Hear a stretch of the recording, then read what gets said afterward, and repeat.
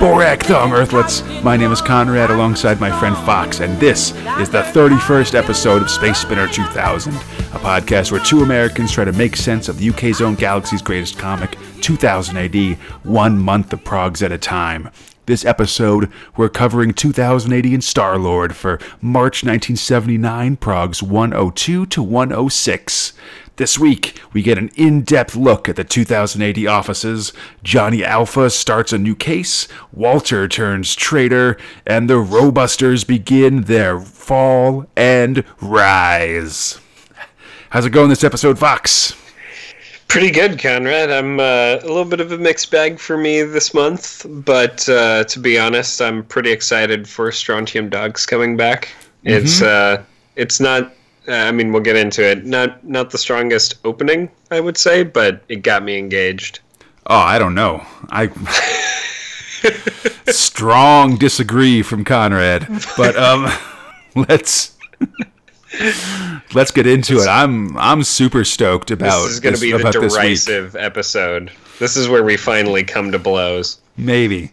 But hey, speaking of coming to blows, Thrill 1. Judge Dredd. Oh, also speaking of betraying each other, for the love of McGillicuddy.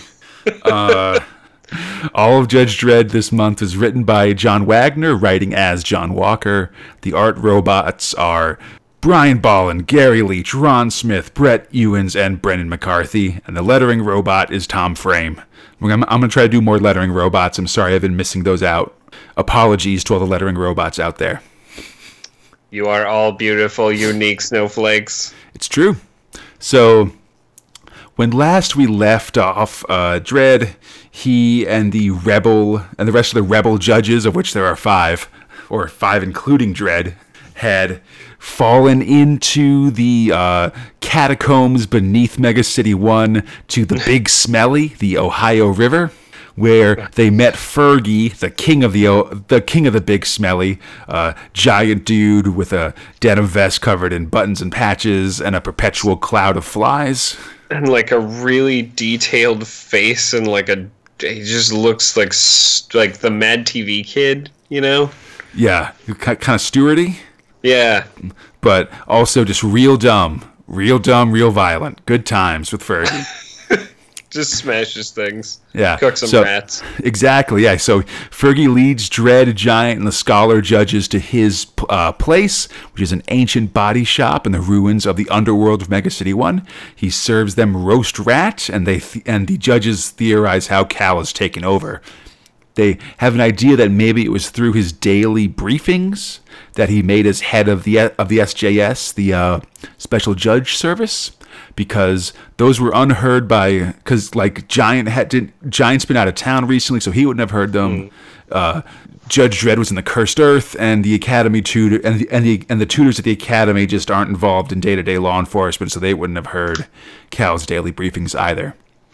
Which, you don't think to check for this if it can be done? Well, they didn't know to check, and now the tapes are locked up in Justice HQ. Fair enough. Or in the Hall of Justice, I should say. Mm. But that's precisely what Dredd decides to set out to prove. He and Fergie head out, leaving the other 4 rebels behind for safety so they can pick up the revolution if he gets caught or captured. And then Dredd and Fergie head out for justice. Once they get topside, they're immediately caught by Cal's forces. Oh no. It's like a tank and some goons. Yeah, a Justice Department Pat Wagon. And because they're under attack from the Pat Wagon and the goons inside, Dredd and Fergie fall back. Then they pull the old turn in one member of the team as a prisoner and then start shooting everybody ruse. Yep. Works every time. Yeah, it definitely kind of works every time. And it works here. They end up taking control of the Pat Wagon, and Dredd deputizes Fergie with the badge of a dead or incapacitated judge. Which, pretty great. Just giving this doofus with a bat. Always. A judge seal. So they take the Pat Wagon to Dredd's old apartment, where they find Walter serving its new residents a bunch of the alligator man mercenaries, the Cleggs, who are being huge assholes to Walter, and then Dredd and Fergie attack. Let's get heavy. Boo. I mean, yay violence, but yeah, it's up and down. So Dredd and Fergie take out the Cleggs, and while Fergie and Walter have an instant uneasy relationship, Dredd has a plan. Walter will betray him. And Walter's like, no, but then we cut to Walter calling the Hall of Justice to turn in Dredd, and he's brought in.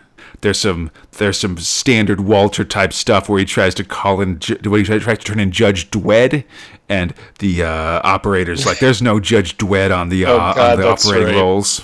And like, oh yeah, that's Dredd's robot with that lisp that everybody hates. Oh my god. So as Walter's brought into the Hall of Justice, Dredd and Fergie start raising hell with their stolen Pat wagon, and then escape into the sewers. All right. See more sewers. So Walter's brought before Judge Cal, who's livid at Judge Dredd's determined stance of staying alive. Oh, I mean, he goes nuts, though. He's like, oh, it's Judge Dredd's robot. Bring me an axe. I'm going to cut it in half. And, like, that's right. Throws his fists up to the heavens and just screams. Yeah.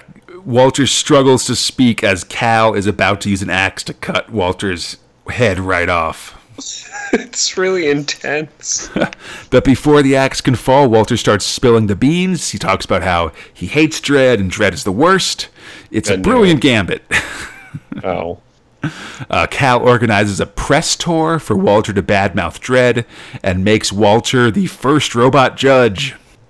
But not before some really terrible stuff happens for foreshadowing for Slocum or Slocum. Yeah, Judge Slocum, who's been one of Cal's top guys up until this point, says that this is a crazy idea and it won't work. Cal does not appreciate this. But anyhow, Walter goes on tour, bad-mouthing Dredd on talk shows that I can only assume are making fun of UK talk shows in 1979, but I don't know. I'm an American and I'm an American who was born in the year 1980. This is pop culture stuff that's over my head. After several days, Walter makes his move, stealing a copy of one of Cal's briefing tapes, but he's caught by Judge Slocum. Oh, man. Yeah, things look bad until Cal arrives to punish Judge Slocum for calling him crazy. Slocum is injected with a paralyzing agent, and because, like Cal had said, like, oh, I know you worry about me, I see all the worry lines on your face, the paralyzing agent allows Cal to very creepily smooth Slocum's face and then twist his mouth into like a ridiculous Joker smile. That's so creepy and terrible. And then the Cleggs lower him into a giant vat of vinegar, pickling him to death. Ah, jeez. Just so that he can see him smiling forever. It is the worst kind of death. Then Walter gets away anyway. Yeah, like Judge Cal's like, oh, hey, you dropped this tape, Walter. Here you go. Get out of here. I'll mention also that I'm reading the book Thrill Power Overload, which is a history of 2000 AD. And this specific sequence is called out as an example of censorship that they got from sort of the higher-up brass at 2000 AD. Really? Like, this used to be a much more graphic scene, but the brass was like, no, like, you just say it's vinegar and say you're pickling him, not that it's like acid that'll burn off his skin or something like that. Oh my god. Anyhow. That's awesome. We cut to Cal ruling with an iron fist. There's tons of Big Brother, like Cal is watching signs all over the mega city. There's giant walls keeping people in, spy cameras and constant strip searches keeping people in line. But hey, the trains run on time and the mail is delivered quickly. So okay. Like in 4 hours or something like that. Yeah. It's nuts. It's a good show, too, because one letter is addressed to Fergie and contains a copy of Cal's briefing tape.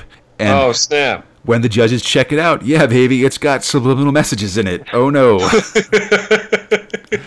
They were right the first time. Yeah. Academy instructor Judge Pepper thinks he can make a copy that will counteract Cal's, but it'll take 2 weeks.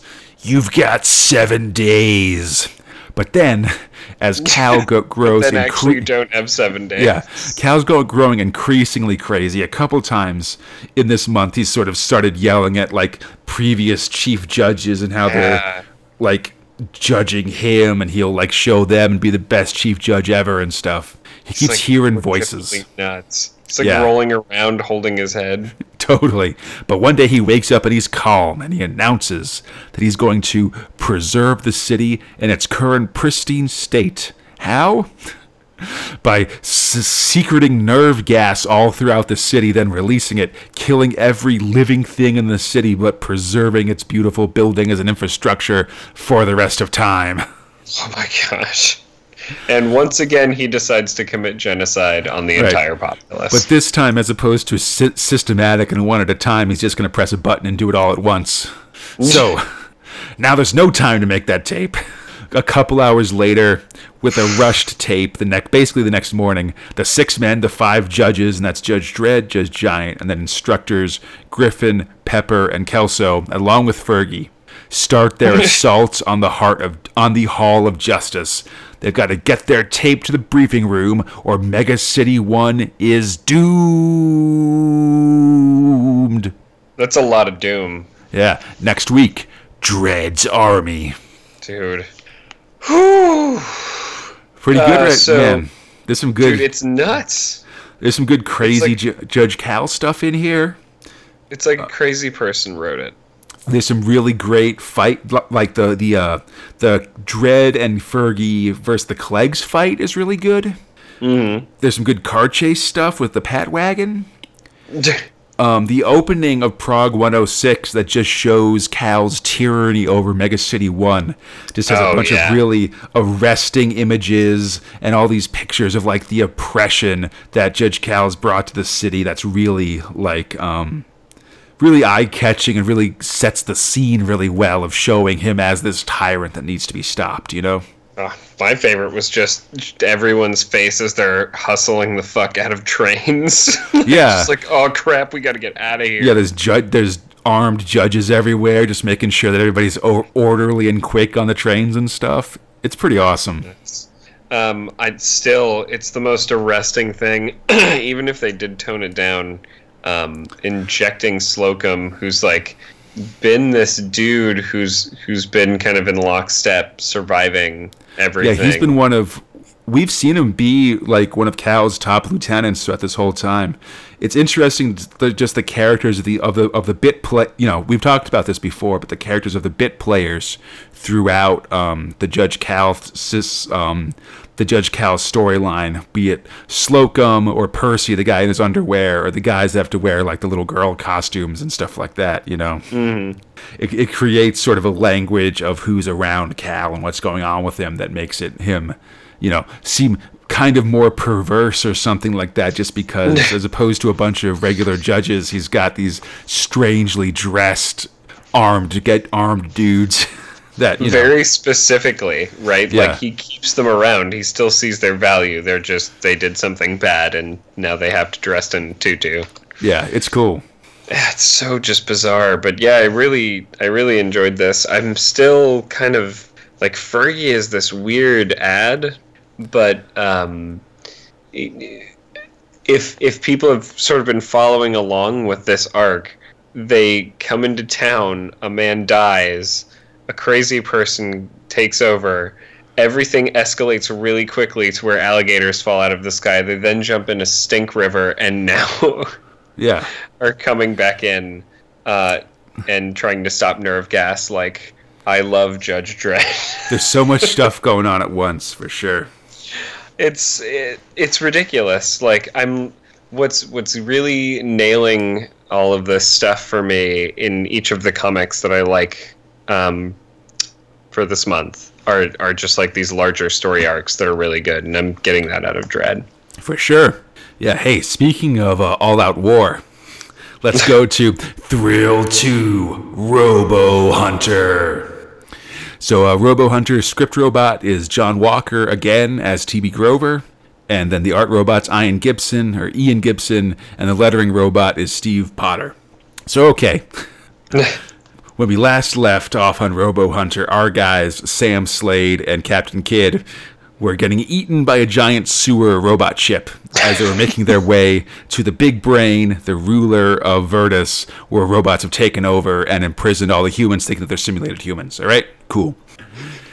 But then...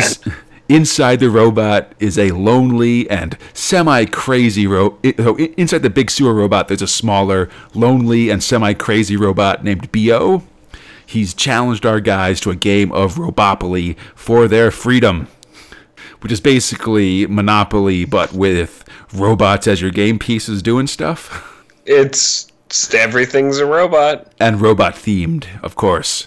Of course. The problem is that B.O. cheats a lot. Yeah.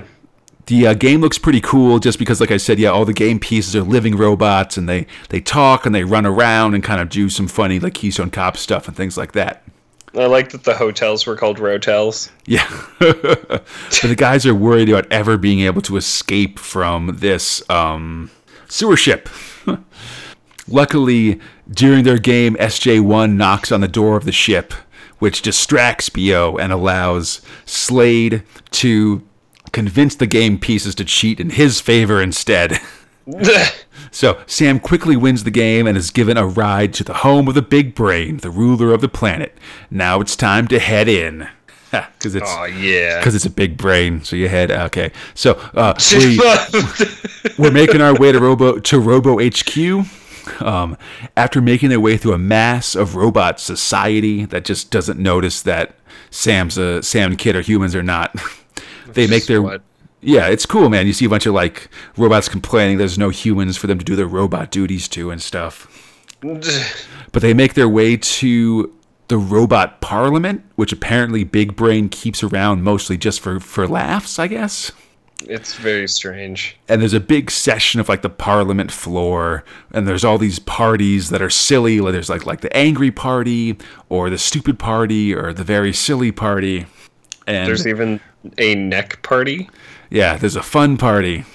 And I assume there's some kind of political humor going on here, like some of these robots are caricatures of politicians. But again, sure. I don't know. I'm an American in 2017, and political jokes from the UK from 1979 are outside of my... I can't even figure out how to do it. Sam and company get attacked by guard droids, and they hide in the offices of the head of the very stupid party. And after Sam fixes the head of the very stupid party to make him smart, mostly just by removing his Groucho glasses. Yes. And what he had specifically said was like that he's been living this life of torture because he's always been forced to play the stupid robot and not be smart. So weird. But after fixing that, Sam climbs into the air ducts and makes his way to the Big Brain. Which gets really weird. Yeah, so Sam's climbing through the air ducts. Along the way, he kills some more robots just through the ducts, like stopping Sim extermination orders and stuff. And he finally reaches the Big Brain, who is talking to some robot caricatures of religious figures. There's like a robot bishop, there's a robot rabbi, and they're looking very swag. Yeah, and the Big Brain is super smart, mostly because he's built a huge hourglass brain basically atop his head that's made out of sim brains, a.k.a. human brains. Yeah, he looks kind of like if Marvin the Martian's face, but then you attach a giant thing of glass to the top of his head. Yeah, like a giant top of an hourglass to the top of his head, full of brains. And it's funny because, like, the Big Brain's like, all right, yeah, here's your problem. Also, guards, please take Sam Slade out of that air duct. Get him out of here. Yeah. He's super intelligent, man. Yeah. So, Sam attacks, but the Big Brain has powerful mental powers and redirects, and, like, telekinetically redirects the beams that Sam shoots. God, it's really just there's nothing he can do about it. Yeah. Luckily, however, the Big Brain is also smart enough to be willing to listen to reason, and has SJ1 and all the top robots of Robot Society brought to his audience chamber to hear the situation. Sam and SJ1 lay it out, and realizing that Sims are actually human, and thus that he's been complicit in the imprisonment and murder of thousands of human beings, including the ones that make up his own super brain, it drives Big Brain insane. Like really, he thinks he's a child. Yeah, like put him in a wheelbarrow and cart him off as he sings Daisy, Daisy, give me your answer due, all that stuff. Amazing. So most of the robots swear loyalty to Sam, the main human available, mostly except for monocle-wearing General 2. He swears that his army will stand against Sam and the forces of Sim humanity.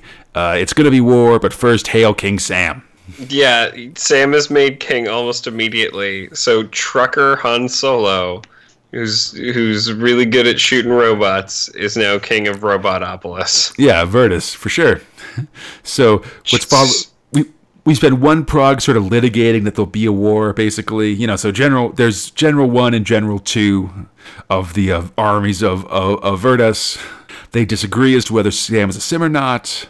Meanwhile, Kid, who's also been acknowledged as a human, is having a good time lording it over newly servile robots, like ordering them to self-destruct while smoking fine Havana cigars.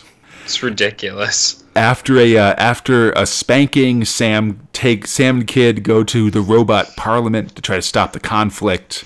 Sam argues again that humans aren't Sims, and after a brief conga line by the fun party, which great, war is on. So let's fight.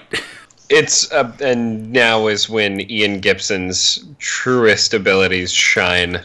Yeah, I should mention that. Amazing. Yeah, Army 2 is basically like black and has a ton of tanks and other vehicles, and like General 2 is really like round and kind of German looking and has a monocle and stuff. Oh yeah, big time. Then Army 2 is white. And it's mostly infantry based, like a bunch of robots with like sort of World War I infantry helmets and stuff. Their general's very thin with kind of a mustache. And as the war begins, the fighting looks amazing. Like Fox said, yeah, Ian Gibson is going off with awesome, intricate detail on all the troops and the action as they clash. Like, there's so much big stuff and little stuff going on in multiple pages of just huge masses of robots smashed into each other. Actually, all the stuff this month has been really awesome. Like the full chambers of parliament, the huge tunnels full of the masses of robo humanity just walking around doing stuff. Oh yeah, they're like what's nuts is you could just kind of pick a platform or something going on, and there's some amount of detail put into it that just really makes the whole thing feel alive. Yeah, the whole thing it always reminds me of those like Mad Magazine like 2-page spreads where the whole thing is just a huge crowd scene and there's thousands of little jokes going on constantly. This is a lot like that, but it's just these different kinds of robots doing different kinds of things and fighting and being awesome, basically. It's really cool. Like, not to mention that the story just completely escalates really, really fast. Yeah. Into Sam being king, and I love an unlikely king. Yeah. Like Val Kilmer from Willow is an important person for reasons. But so the battle rages. This includes some bots getting shell-shocked and being forced to self-destruct. But eventually, part of the line falls to an Army 2 war wagon, and Sam and Kid stay behind to fight. In a daring move, Sam takes down a big vehicle with precision grenade throwing. One wagon down? Nope. That gigantic monster vehicle over there is the war wagon. Dude, big jobs. Serious big jobs. Next episode, hot shot for Cutie. Oh my god. But yeah, like I said, just the art and like the art's really tipping over for Robo Hunter. It all looks so good, and then the story is just absurdity at its best. Like they send up the military, politics, everything. It's a really cool, like, not like social commentary, but also just kind of like absurdist, like, delight, basically. Well, I love it because it starts like this slow burn of just like, oh, here are some things going on and they're making progress and they're just trying to get there, right? And then it's just them taking a big Tonka truck and just running everything over and just going like, Yeah. like they built this whole thing up only to just like cathartically tear it down in a really, really cool way. Totally. I loved it. Yeah. But hey, speaking of tearing everything down, Thrill 3, Dan Dare. Script robot for Dan Dare is Tom Tully, and the art and lettering robot is Dave Gibbons. So, Dan Dare doesn't have his memory. Yep. And the Mekon, his greatest enemy, is taking advantage of that. He's posing as Lord Dracul. Meanwhile, are you Dan excited yet, readers? Dan Dare thinks that he's a cop for the interstellar police department, whatever. So, with the attacking Thraxian, there's a planet called Lystria. It's got a thing on it that's called either the Stone or the Crystal of Life, depending on what prog it is. It changes from one to the other. Because who cares, right? And, like, who even fucking cares? And the planet's been taken over by these guys called the Thraxians, who are, they kind of look like space orcs, basically. There's a lot of space orcs. Yeah. So, and some attacked the ship last episode, you remember. So, with the attacking Thraxians beaten up, the Mekon shows Dan his plague-ridden people, quote-unquote. They're cryo-frozen in a huge complex of bunk beds with, like, pox-covered faces and stuff. To heal them, we need the Crystal of Life.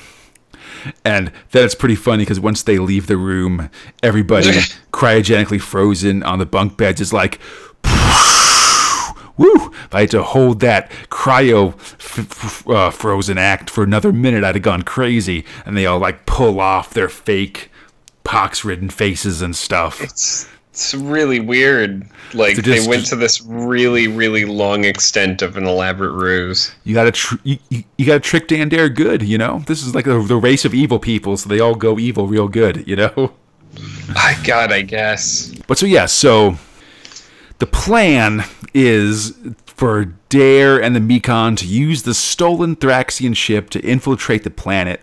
They'll get the crystal and heal the dying Mekon, heal Lord Dracul's dying people, and they head out. Oh, God.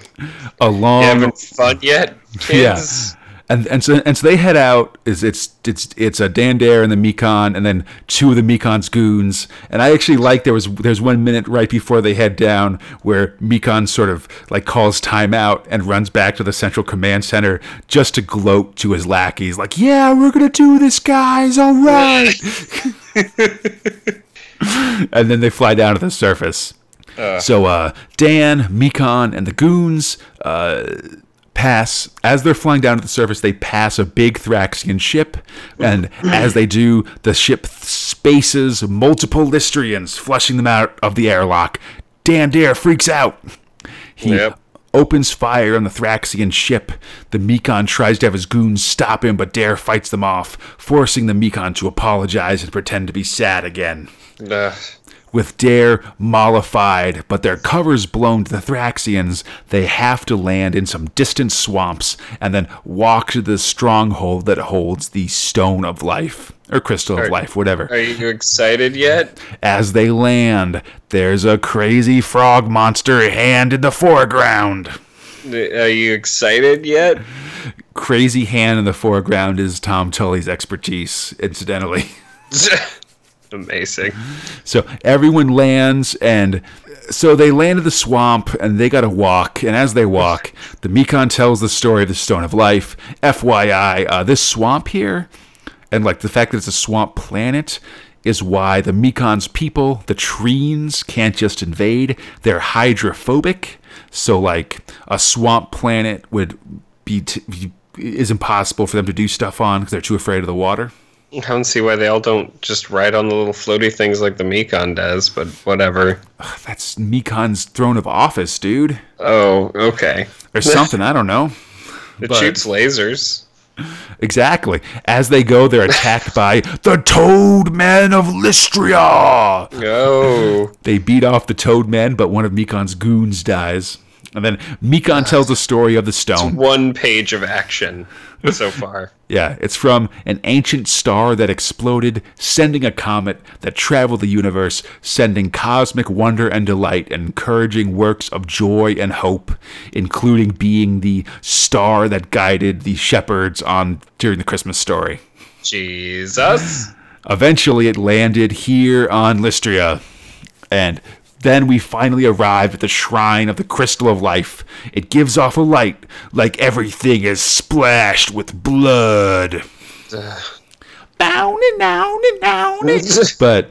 it turns out that the city that holds the Crystal of Life, Eternium, is floating, and it's made of reflected surface so that it shines. It basically reflects the red light of the setting sun, making everything look covered in blood, which is a total cop-out.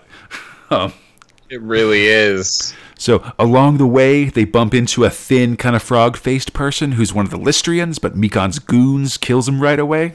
Are you excited yet? It's good. Luckily, they managed to find the dead guy's hovercraft, which they steal, and they make use of to make their way to Eternium. As they go, we get the rest of the story of the crystal. When it landed on Lystria, they realized that it had healing powers, so they set up a city around it, and it became the site for medical pilgrimage, as the stone could cure anybody who came by. But then the Thraxians showed up and were jerks. But why haven't they taken the crystal back to their own homeworld yet, eh, Mekon? But before the answer can come, there's a Thraxian patrol boat. Yeah, it's time to fight. Also, the Thraxian insignia is the same 3-triangle logo as the Triforce from Zelda. I'm just saying, these are Triforce bad guys.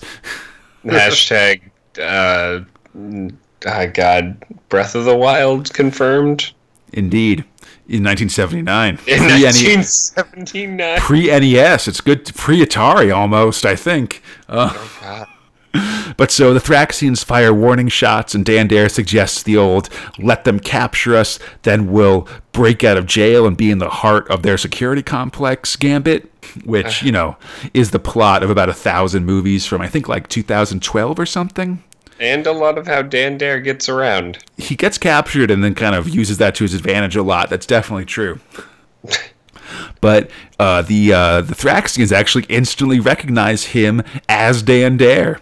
Well, he's that guy. Yeah, hearing his name makes him start to remember his past, but the Mekon nips that in the bud by basically just starting to shoot everybody, and a big gunfight breaks out.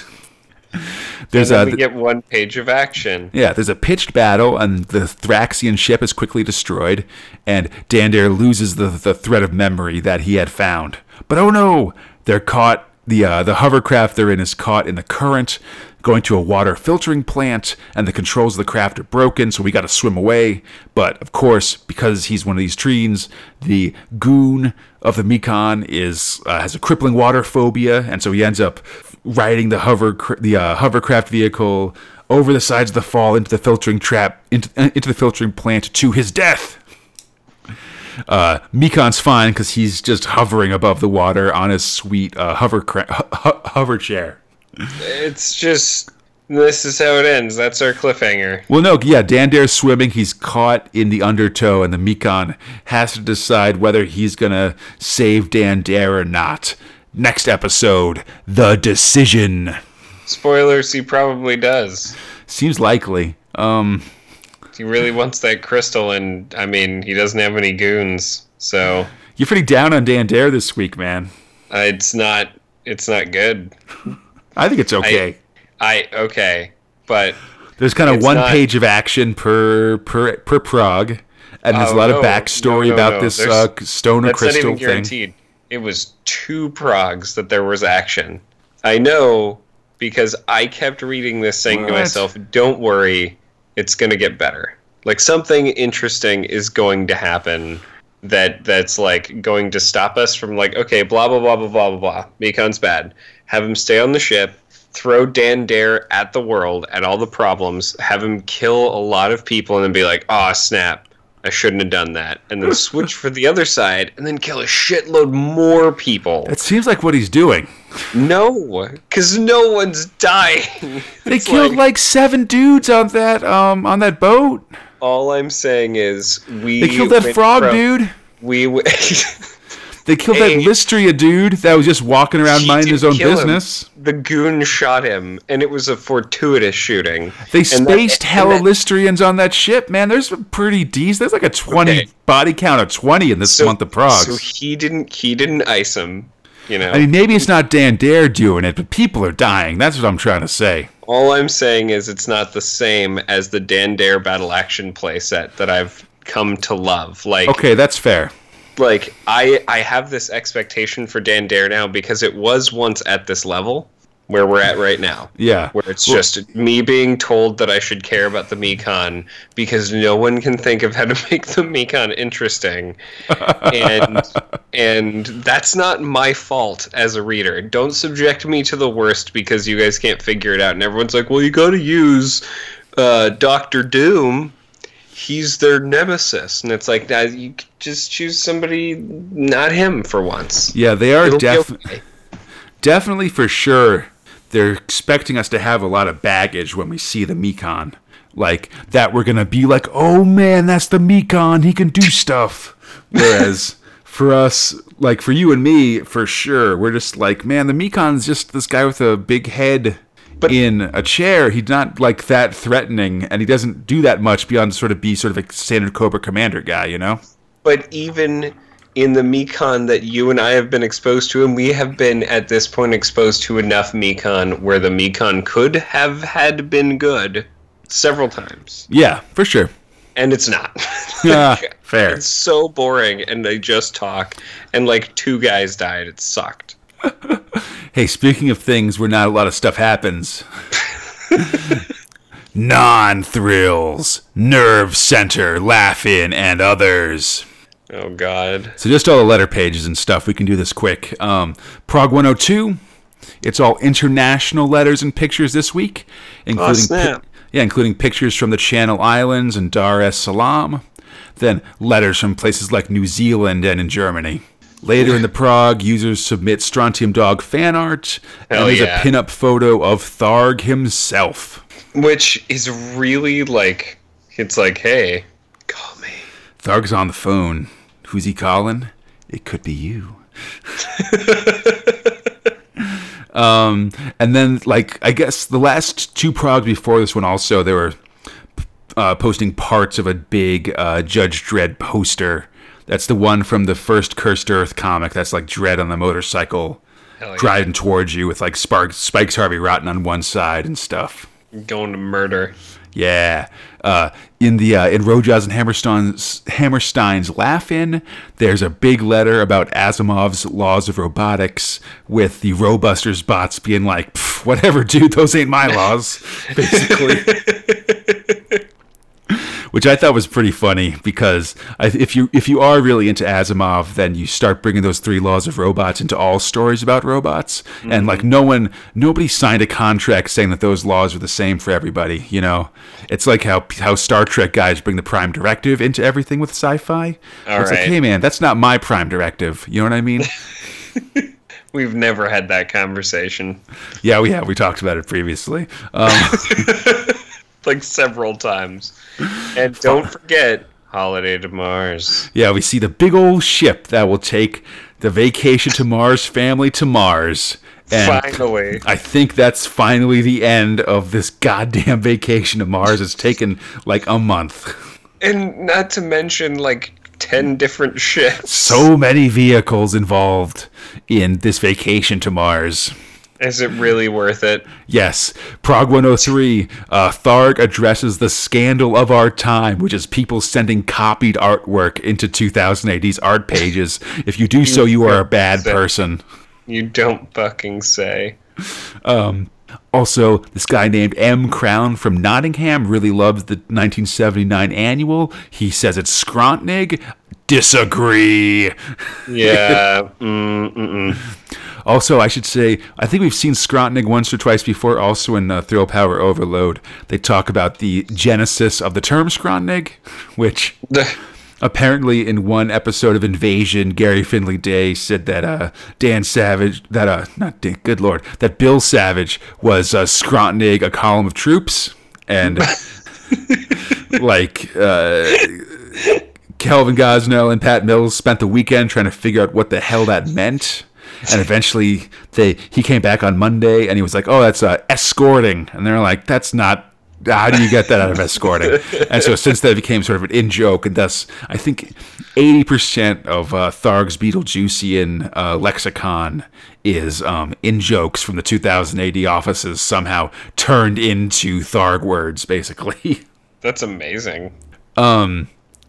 There's a Last of the Dread poster in this one, and there's a full body pinup of the Hammerstein robot, which I have not found information about in Thrill Power Overload, which I'm very disappointed in.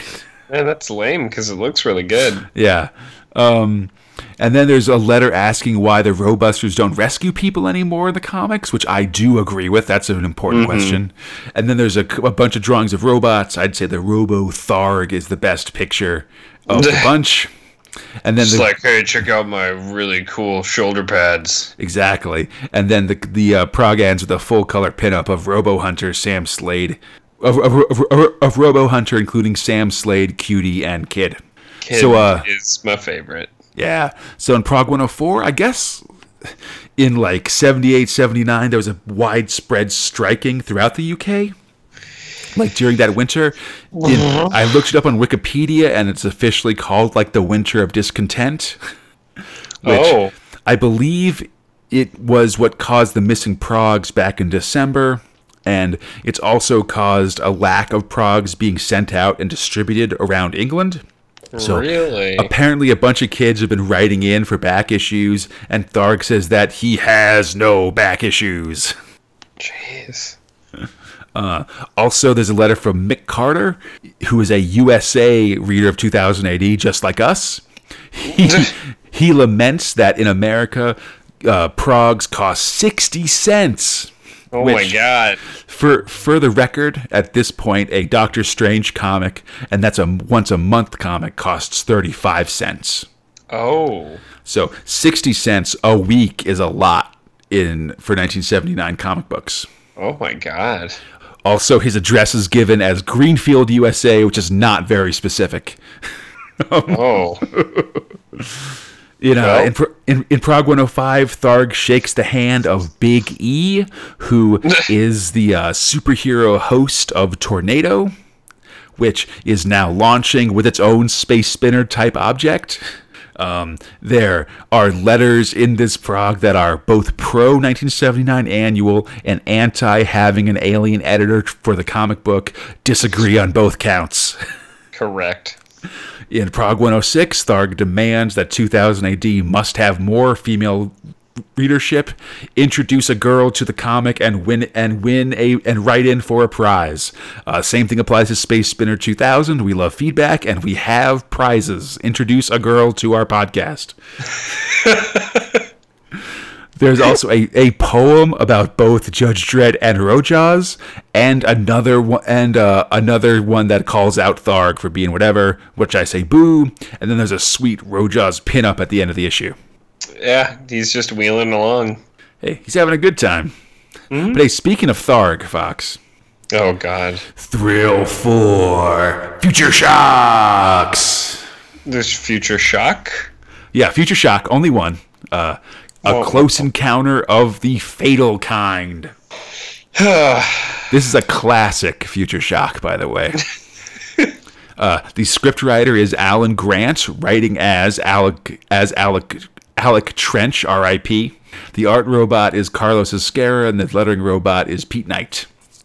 So, would-be 2000 AD author Alec Trench is tired of having his manuscripts rejected by Tharg and is jumping off a bridge, handcuffed to his typewriter. As he does, he's kidnapped by aliens. They're going to do some tests on him and then kill him, but he convinces them to instead do tests on him for a month and then let him go. But after they Genius plan. after they go for a month, it turns out that an alien month is 10 Earth years. Oh. Luckily, Alec has a plan, and he starts taking like fun snapshots of the aliens, eventually tricking them to standing near some electrodes, and then brutally murders them. yeah, turning up the electrodes and killing them both. Ugh. This story of a real alien abduction is sure to sell to Tharg, so he writes the story and then sets the ship's teleporter to teleport him right into Tharg's office where he can turn it in. But he miscalculates, and he falls to his death instead. As he goes, he passes by Tharg's offices, like as he falls to his death, and we get our first good look at both the 2080 offices and Tharg's robot staff. As he lands, the people on the ground, like cleaning up his body, are like, "Oh, things sure have been weird around here since that alien and his robots moved into the 20th floor, making their comic book." And that's the Future Shock. Yeah, man, that's real good. We're gonna see a lot more of Tharg's the 2080 offices and the robot staff contained within them as the years wear on, especially like in the next couple years of 2000 AD. I liked it. One thing to keep in mind as we go forward, Fox, is basically every time there's a shot of the office now, there will be a little, like on one page or another, there'll be some kind of Easter egg of a picture of Alec Trench and maybe some sort of motto or other thing written under his face. Really? Yeah, so just keep an eye out for it as we sort of go through these. Oh, that's nuts. Also, on the other page after this Future Shock was, hey, were you excited about that trip to Mars? Well, now, how about the House of the Future?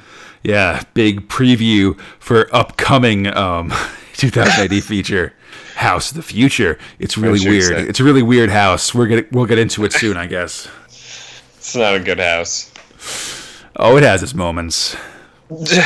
Or something. I don't know. But hey, speaking of falls, Fox. Thrill 5 Robusters. Man, oh man. This is a key Robusters story, the fall and rise of Rojaws and Hammerstein. The script robot's Pat Mills, the art robots are Kevin O'Neill and Mike McMahon, lettering robot Peter Knight. So, Robusters HQ. A bunch of crazy new robots are coming in to join the Robusters. One of them is looking for Rojaws, who's reading stories to the little kid robots, which is weird. And it's Ginger, Rojaws' old buddy from Robot Prison. Hooray. He's changed. Yeah. Yeah, that snowy Christmas night in Rojaws' memory, he was taken to the Robo-Knacker's yard, where he was repaired and put back to work. This time with his only possession, a threadbare blanket. He's got a new head, he's got new arms, he's got tank tread legs. Which, I mean, some of these things are upgrades. The tank tread legs are kind of cool. He had sweet running legs previously, man. It's true. He did have he was like a taxi you climbed on top of. Yep. Even his face is different. Yeah, he's got a different head. So after Ginger is threatened and saved from Mechquake by Rojaws and Hammerstein, we cut to Harold Quartz and Miss Marilyn, who are lamenting the lost profits caused by the North Pool disaster, where the Terra Mechs beat up Charlie and all that stuff. There's only one thing to do. Destroy the Robusters and make it look like an accident and then collect the insurance money. Well, time to start a death list. Yep, I know who's going on top. So, time to destroy the Robusters, use the money to buy more Terra Mechs, good job. Top of the list to go on the Praying Mantis, which will then crash, is Rojaws and Hammerstein. Oh my god. There's a bunch of robo side action before this starts. Most notably, Rojaws imagining that he and Hammerstein gets married with Rojaws in a wedding dress, and I realize that I'm actually making a lot of assumptions about the sexuality of these robots. I don't know, That's fair. If Robot actually identifies as female or something, then it's gonna really blow up my whole spot as to what I'm thinking about what he sounds like and what that means. Anyhow, there's also a robot medical test droid who gets assaulted by a medical droid, which is very weird. And then he shoves a thing in the guy's mouth and like. The one thing I do love about this robot, this medical robot, Dr. Feelygood, is that he doesn't talk. He just has messages that display on his chest, you know? And whenever you're like, what are you doing to that guy? It just says, like, I never discuss my patients, which I think is pretty funny. The doctor will see you now. Exactly. But so everybody piles onto the praying mantis ship and head out, singing the traditional robot's farewell. That's just like whipping everything. Yeah. Yeah, they sing the traditional robot's farewell, which is basically to the tune of Where Have All the Flowers Gone, but about robots. Where have all the robots gone? Long time passing. Jeez. As the robot overseer whips them into the ship. Miss Marilyn pulls Rojaws aside to try to save him, but instead he goes back aboard the ship to try to save all of his buddies. After eating some garbage, of course. I mean, you know, while you're there and you're Rojaws, right? So the Robusters go up in the praying mantis, and this is basically the first time we've seen the praying mantis in this comic after a month of technical diagram drawings of it. God, And it's just Quartz, Marilyn, and Mechquake back at Robusters HQ. Aboard the ship, Rojaws explains the situation. What's to be done? They can't take control of the ship directly because there's an anti-riot door that's locked, but they could draw the Overseer out by playing Swapsy, which is basically trading robot body parts, which is an illegal game that the Overseer hates. Let's get it on. So I don't understand why you would swap with everyone other than, I guess, just to have a panel where everyone's swapped. I think, in theory, it might be that like all these robots have specific, like it's specifically an illegal game, and I think it might have to do with like robot titles and stuff. A lot of the stuff we've seen about robots so far makes them very similar to cars, like they have like tax badges and things like that. Yeah. So like, you know, if you have a title for your car, if you have a bunch of different parts on it, you have to register all those with the DMV, or the British equivalent of the DMV, I guess.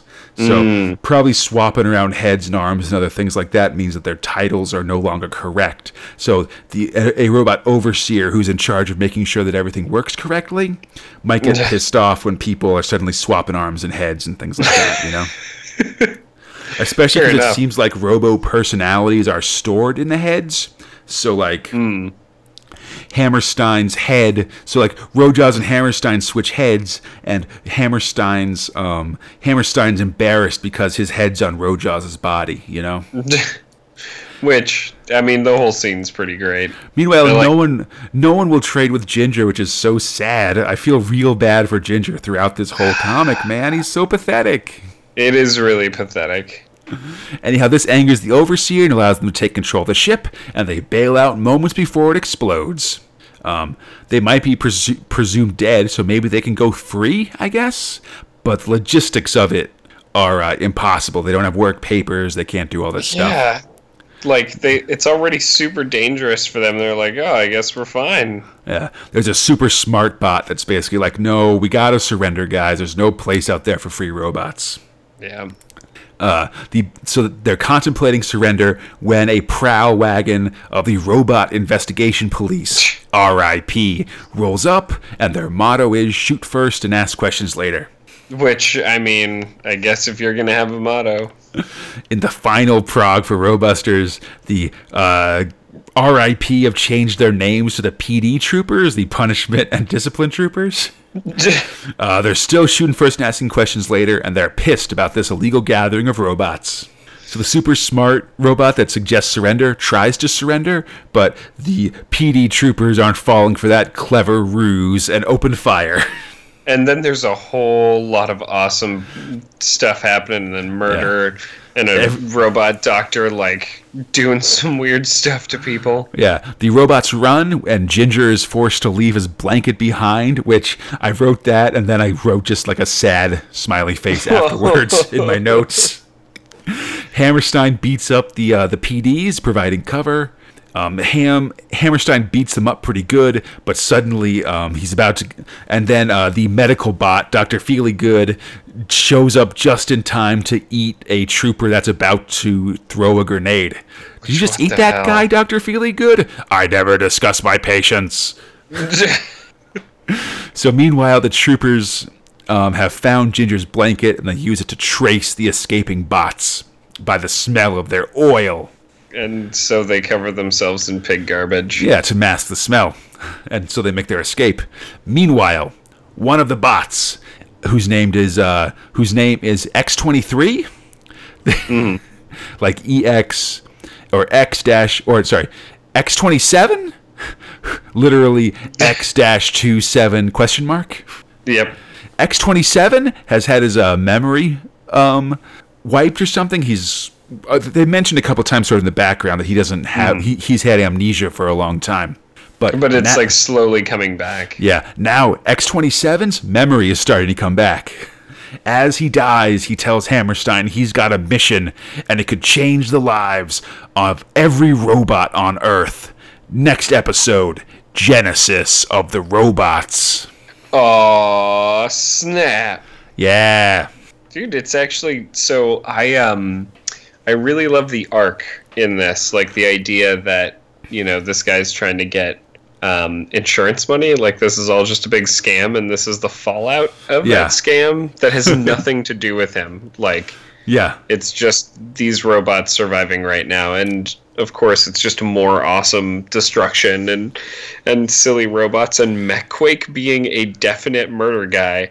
MechQuake's the worst. I love it. He's an asshole. I love MechQuake. He's just like, I would have totally killed my friends if you had just let me. Exactly. Yeah. This is a really good arc for Robusters. It's sort of one that gets talked about a lot. They actually reprised it from a different point of view in like 2015 in the live progs, which is kind of interesting. Really? Yeah, like it's all this stuff sort of with a little bit more in-depth looks and more sort of discussion of things and stuff. It's very cool. Oh, that's neat. Yeah, man, this is going to be... We're getting on to some very cool stuff and things that will also set the stage a little bit for ABC Warriors coming later this year. I'm pretty excited. I'm just mostly now just waiting for it to hurry along, Like, yeah, we're about to get to the good stuff with this. Everything's about to get to the good stuff. Speaking of getting to the good stuff, actually, 306 Strontium Dog. So the script robot for Strontium Dog is John Wagner, writing is T.B. Grover. The art robot's Carlos Escara. The lettering robot is John Aldrich. So John Wagner wrote 3 of the 6 thrills this month, just to give you an FYI. Jeez. But so, oh shit now, Johnny Alpha, Wolf, and Gronk are back. They're cruising in their convertible. They're in their element, man. It's awesome. They're rolling into the No Mutants town of Sharpsville, looking for the criminal Fly's Eyes Wagner. Oh, I had a quick question. Yeah. Is his partner, is he a mutant, or is Wolf, he just a big old man? Yeah. Wolf is a big old man. So he's a normie. Yeah, Wolf's complicated, but I don't want to. I want to let the. No worries. Let the story tell you about it. We'll get to it eventually. All right, sounds good. So as they roll into town, they're stopped by the cops from the town, who tell them to clear off. Friggin' pigs. Johnny Alpha's like, I'm a Strontium Dog, sir. I'm here to take down a man who killed another Strontium Dog. You guys can't handle it. And they like burn his like license. And they're like, we don't like no outside mutants in our town. And Johnny Alpha just like pushes the guy down and drives off. Like, we got to take this guy out. You guys are getting in my way. Which is awesome. Yeah. They know that Fly's Eyes is on a ground train. Mm-hmm. And as they drive into the town, they see the train that Fly's Eyes was on. Johnny jumps onto the train, and he and Fly's Eyes have an awesome train fight. It's really great. Somebody gets pistol whipped, and then like another guy gets almost whipped with a belt. Yeah, but when Johnny has Wagner dead to rights, the local law starts shooting at him, and Fly's Eyes escapes. Bunch of jerks. He cuts the coupling of the road train, and all the cars begin to topple. Oh no! Oh, snap! Yeah, so the train topples, but luckily the grain car Johnny Alpha was in cushioned his fall. By the way, I love the full color 2-pagers that they get for Strontium Dogs with each one of these. Yeah, especially this one.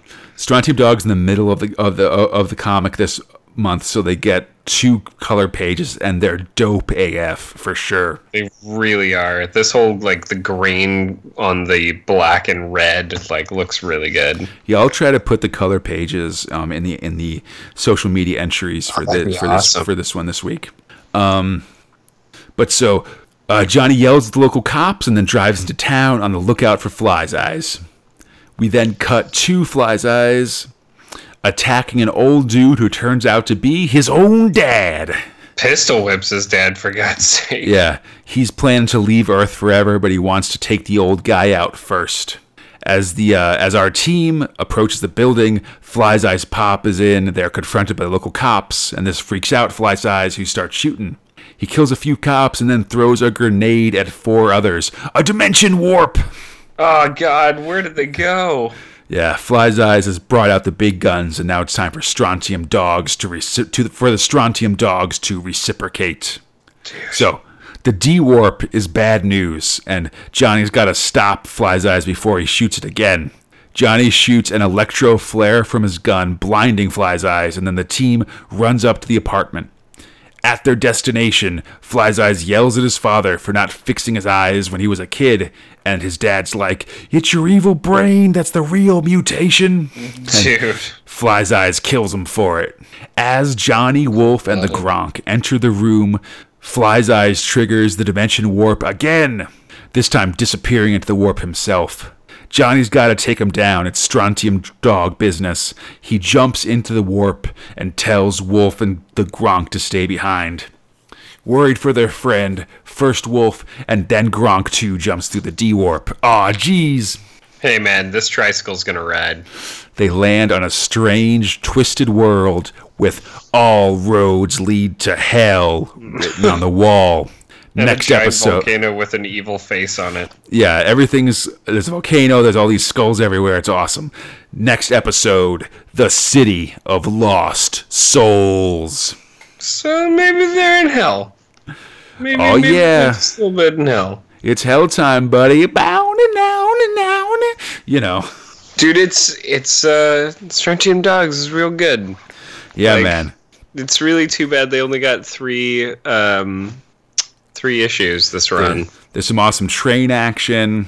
There's some good gunfighting action. We got to see a new gadget from Johnny, the Electro Flare. We're going to see some more gadgets this time that I'm pretty excited about.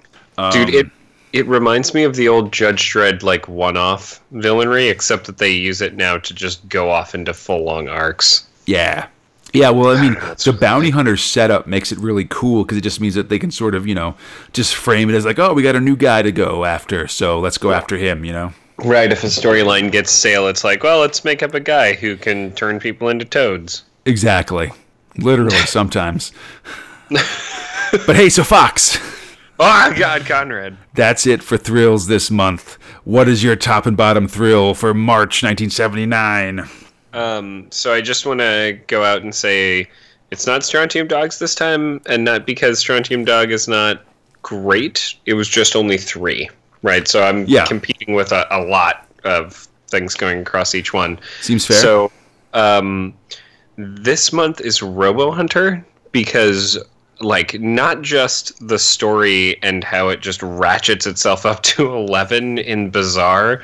Like, it starts with Monopoly and ends with he's a all-out planetary war with Sam Slade as a king. Yeah, exactly. Like, everything is nuts. He could basically care less for the most part, right? Like, he's just kind of like, well, gotta do more things, gotta shoot more robots. Yep. But the line work and the art were just fantastic. Like, it was mind-blowing to look at. Nice. So what's your bottom? my bottom. Yeah, what's your bottom? Dan Dare. It was terrible. It was boring. It was so stupid. It's like they wrote Gold, and that Gold was fun and funny, and there were space worms that sucked on your head that were actually pilgrims, or no, the other way around. Yeah, the other way around. Close though. Like, don't just like make all of that and then be like, oh yeah, the Mekon, and like then some stuff happens. It's like so boring.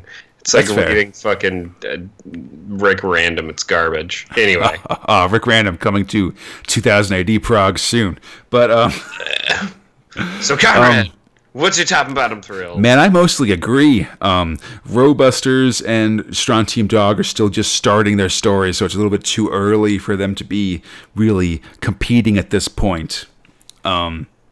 Judge Dredd is real good, man. There's a couple real awesome parts, especially like both like both Walter's press tour and just this sort of opening part of Prague 106 where it's Cal just seeing the tyranny of Cal is really nice.